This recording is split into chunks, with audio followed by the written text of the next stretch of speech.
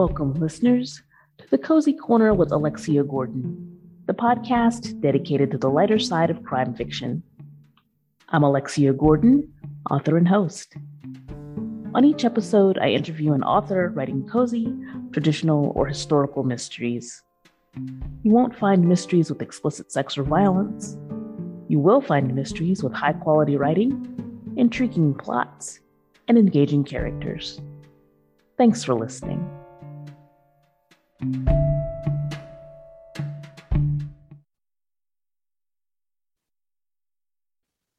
Welcome to another episode of the Cozy Corner with Alexia Gordon.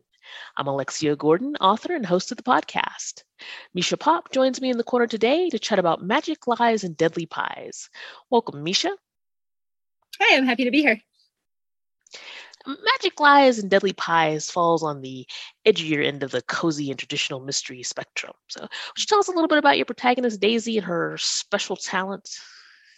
So Daisy is my vigilante baker who kills bad men with good pies. She is sweet and innocent in every aspect except for her magic. But she's still using it for a good reason. So even though she might technically be considered a serial killer, I would like to think that she is also one of the good guys. She's the good kind of serial killer. The good kind of serial killer. Now, I, for one, love a good revenge fantasy. So what inspired you to create Daisy and her murder pies? Okay, a couple of things, actually. So it is 100% a revenge fantasy for sure. The original version, though, was actually very political, and it was written during the kind of tail end of the Trump administration, and it was actually an assassination fantasy. So that was one aspect of it. And it's 100% a love letter to Pushing Daisies, which was a great, quirky show about a magic pie maker who used his power to help solve crimes, where my murder girl likes to use her power to commit some crimes. So it's a little mashup of kind of the things I love best, which is a good murder and good food. And also we have a very good dog in there, which is very important. Yes, murder, food, dog, and magic. It's the perfect combination. Yeah, it's very random, but I like to think that it worked. Now, the definition of cozy mystery has changed since the days of when it was simply cozy Agatha Christie versus hard-boiled Dashiell Hammett, and it continues to change. You know, there's a lot more nuance to the term now. There's subgenres like culinary cozies and millennial cozies, and increasingly, you know, we're also having the terms like traditional mystery and amateur sleuth mystery, even to distinguish those from cozies. So where would you classify Magic, Lies, and Deadly Pies, or do you even worry about where to put it on the bookstore shelf? So I've started referring to it as cozy adjacent. I did not write it as a cozy mystery, so I was surprised as anybody when that's the shelf that it ended up on. Because I did used to work as a librarian, and I know that my cozy readers were very rigid in what they wanted and what they would tolerate in their books. And my book is not those things. So there are definitely times where I'm a little nervous about how it's going to be received once it's published. So far, my blurbs and like my NetGalley reviews have been great, but it's very consistent. And this is not a cozy. This is so much darker than I expected, but it's awesome, which has been great. But I do worry a little bit that the kind of more traditional cozy reader is going to pick it up and be like, oh, she's killing people in the first chapter. No, thank you. So we'll see. But so cozy adjacent has kind of been how I'm phrasing it. I don't know if it's the best way, but it is sort of the best I can do with it, I guess. Because it does have kind of those cute, cozy aspects to it with like the fashion and the food. But at the end of the day, she is killing people with these amazing pies. So it's walking an interesting line, and it'll be interesting to see how it's received. But that leads into my next question about the debate that's centering on just how sort of real world cozies should be. You know, many readers do turn to them to escape from reality, especially during the pandemic when reality is pretty grim.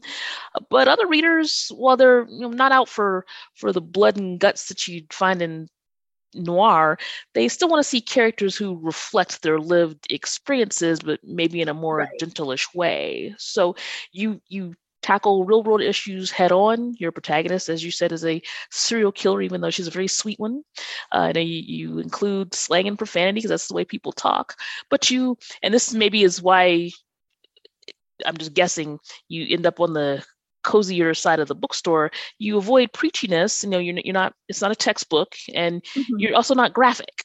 So how did you kind of balance that real world with still the escapism that lets people say, hey, I can read this and relax and sort of vicariously pick off all of those people who did me wrong?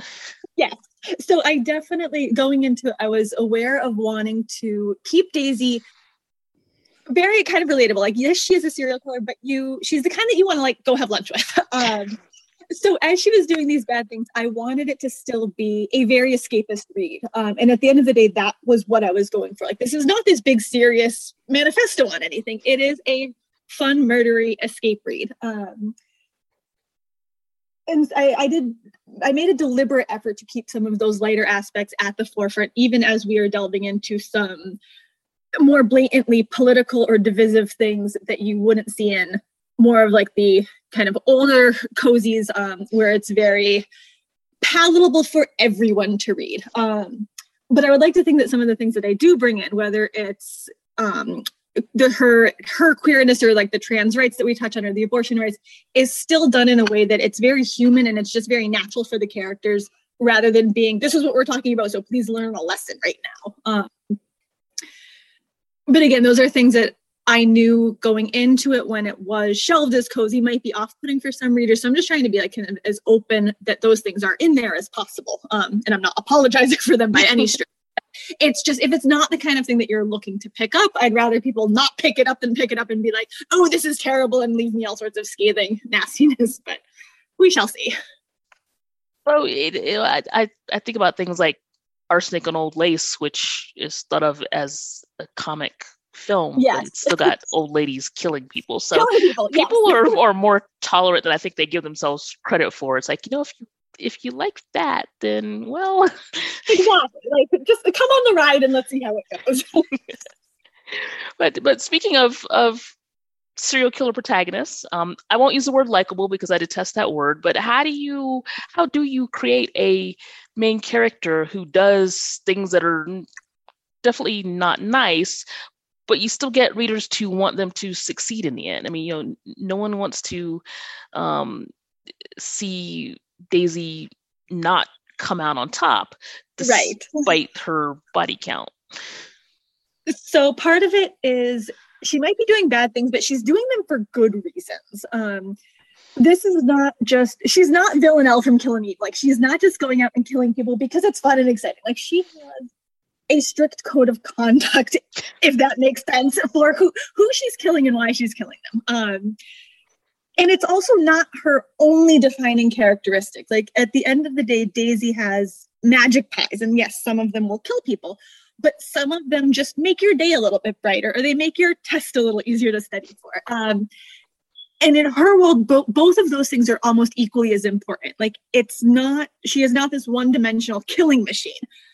She has other things going for her, which I think helps with that kind of relatability aspect. And for people who might not normally pick up a serial killer book, this might be the exception to that. Because sure, we're going to kill some people, but we're also going to have some pies and a cooking contest, and it's going to be kind of a fun journey. Yes. As you mentioned, Daisy's pies have actual magic baked into them, but not in the cast a spell way. It's more of the like water for chocolate magic realism way. So what led you to blend magic realism into your crime fiction versus going the more traditional route of like putting actual poison in food? So part of that was the logistics of, if she was poisoning the pies with actual like physical real world poison, they became dangerous to everybody. And I wanted it to be done in such a way, and this is expanding on the murder aspect, where if a woman was getting this pie for her abusive husband, she could serve this pie, she could eat it safely, and that her husband would eat it and he would die, and she would never be blamed for it because there was no physical poison going into it. Because if she was poisoning these, let's say with arsenic, it would be just as likely that these battered women were doing it. And they had enough to deal with without figuring out how to dodge that murder charge. So in a way, it's cheating because it just gives her this easy escape. but it also goes back to the whole Pushing Daisy's influence of I like magic food stories, like Susan Crisbell, Amy Reichert to a degree. Hers aren't quite as magic necessarily, but like food is magic at the end of the day, and it's not necessarily like you said casting spells, but it's like a pie or a cookie or like a cozy beef stew or something. Like it can make your day better, and there's a little bit of magic in that. So it's like the book is just making that extra magic. And as you said, there is a lot of magic in the more figurative sense and the literal sense associated with food. I mean, food and pies in particular sort of symbolize, not just the baking, but also the love and the care that goes into that. And as a non-baker, I certainly appreciate anyone who takes the time to do all that careful measuring and mixing. And no, I'm not doing it myself, but I will eat what you bake. You'll enjoy it. but and love and care are timeless concepts that are familiar to even the most traditional and coziest of cozy readers. Yes. But why pies? Because I like them. And honestly, it's sort of okay, so I can laugh about it and say it is as simple as that, but I guess to a degree it's not. So I worked as a baker for a while, and I had many years of doing cakes kind of as a side hustle. And to me, like, cake is fussy. Like I will absolutely make you this 3-tiered fondant monstrosity or something sculpted into something that's not cake. And it will look very pretty and it will taste good, but it's fussy. If you want something that you're just like, I want to eat something good, pie is something good. It might not be the fanciest thing, but there's a million iterations of it and it's just cozy. And it's also designed for sharing. And I'm saying that as if I'm not somebody who will sit there and eat an entire pie by myself out of the pan with a fork. But in general, if you're making a pie, it is for sharing. So it's naturally one of those foods that has that sort of like comfort sharing family aspect to it. And it's just better than cake. Well, that was you answered my next question. I was going to say pie or cake. Definitely pie. Pie all day long. If you're paying me, cake, but otherwise pie all day long. So what's your favorite pie? It varies, to be honest. Probably my favorite is raspberry coconut, just because there's nothing better than toasted coconut, and I love the sharpness of raspberries. So I just do all butter crust, nice thickened raspberry filling, and toasted coconut on top. It is not fancy, but it's tasty. That sounds delicious, actually. Speaking of the recipes, you mentioned that you're a baker, so are the recipes in the book your recipes? They are, actually. And it's funny because baking is like, it is a science. It is precise to a degree. Like you have to measure things. Otherwise, you're not necessarily going to get your end product to be what you're trying to get. But I like pie because there is so much room to wing it. As long as you have solid basics, you can change up things as much as you want. And I tend to write checks my brain hasn't cashed when it comes to recipes. So I'm like, oh, this will totally work. And I know in my head it will work and I can go bake it and it will work. But just because I can bake it, like winging it, like especially with the main pie in this book with the granulated honey streusel, that is something I make on a regular basis, but I literally never measure my ingredients for it. So I had to like kind of scale it back and be like, okay, if we're going to do this so that everyone can make it. There was definitely like the recipe development process, which was fun. All of the recipes are original. So did you develop them yourself, or did you have a co-chef or a co-recipe creator? Or? It was me. It was just knowing that, like, it was literally, so like for the streusel, it was, I would dump in whatever I would normally dump in and then measure it and be like, okay, this is like 2 cups or whatever. And go from there. And then I had my sister test them just to make sure that it would actually work for somebody who hadn't seen it or who isn't necessarily used to the techniques. And luckily they all worked and it was fine. And your sister's your best friend now, right? Because she's like, yeah, I'll test. I'll be your pie tester. Oh yeah, I definitely had people who were very happy about being guinea pigs for pie recipes for sure. Which is good because, like I said, I am not opposed to necessarily eating an entire pie by myself. It's a flaw, but I'll accept it. No, pies are very comforting and traditional. And in your book, you have characters who are very modern, social media savvy, digital natives. So what was it like writing a book, which, even in electronic form gives you a different reading experience than a tweet thread or news feed, in which digital platforms are so central to a plot when the very cozy love and care and baking was also a central element? How did you blend that sort of very modern with very traditional?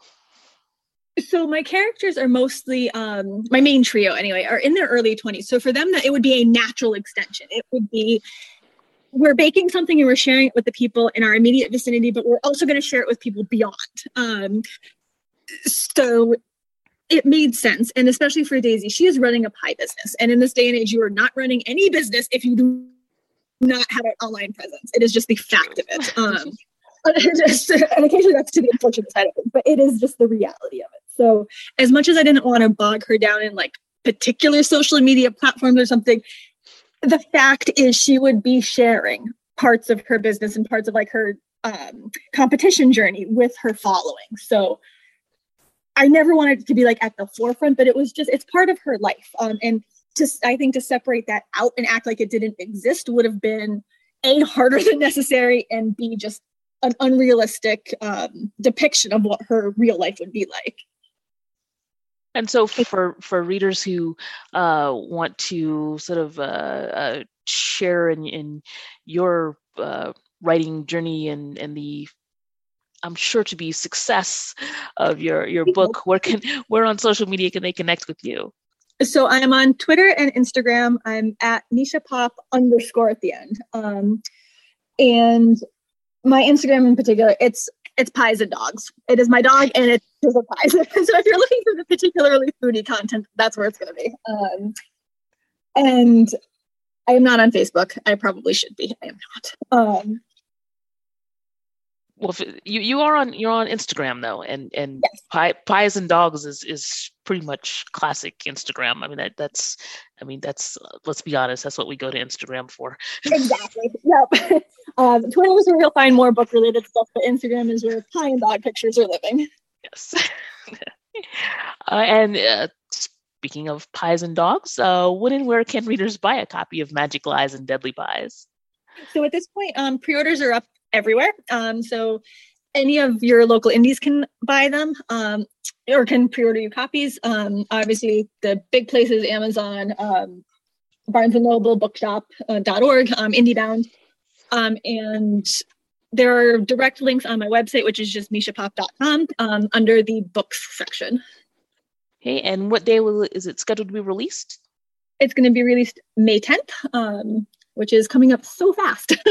Oh, I know. Gosh, it's kind of amazing how time flies. It's like we should all slow down and enjoy a slice of pie. Exactly. Well, thank you very much for joining me in the corner today, Misha. No, this is excellent. I had fun.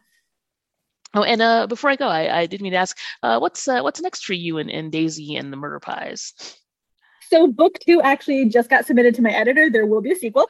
And it's basically Murder at the Great British Bake Off. So more baking competition, a lot more murder. Oh, so wow. The possibilities of that are fascinating. No. Yeah, it was a lot of fun to write. It was a big cast for this one, and I like everybody on it. I was actually the winner of the competition is not necessarily my favorite contestant, so it was kind of interesting. Well, that gives us something to look forward to. Yes. So thank you again for joining me in the corner. And thank you, listeners, for tuning in to another episode of The Cozy Corner with Alexia Gordon. My guest today was Misha Pop, author of Magic, Lies, and Deadly Pies. I'm Alexia Gordon, your host. Until next time, goodbye.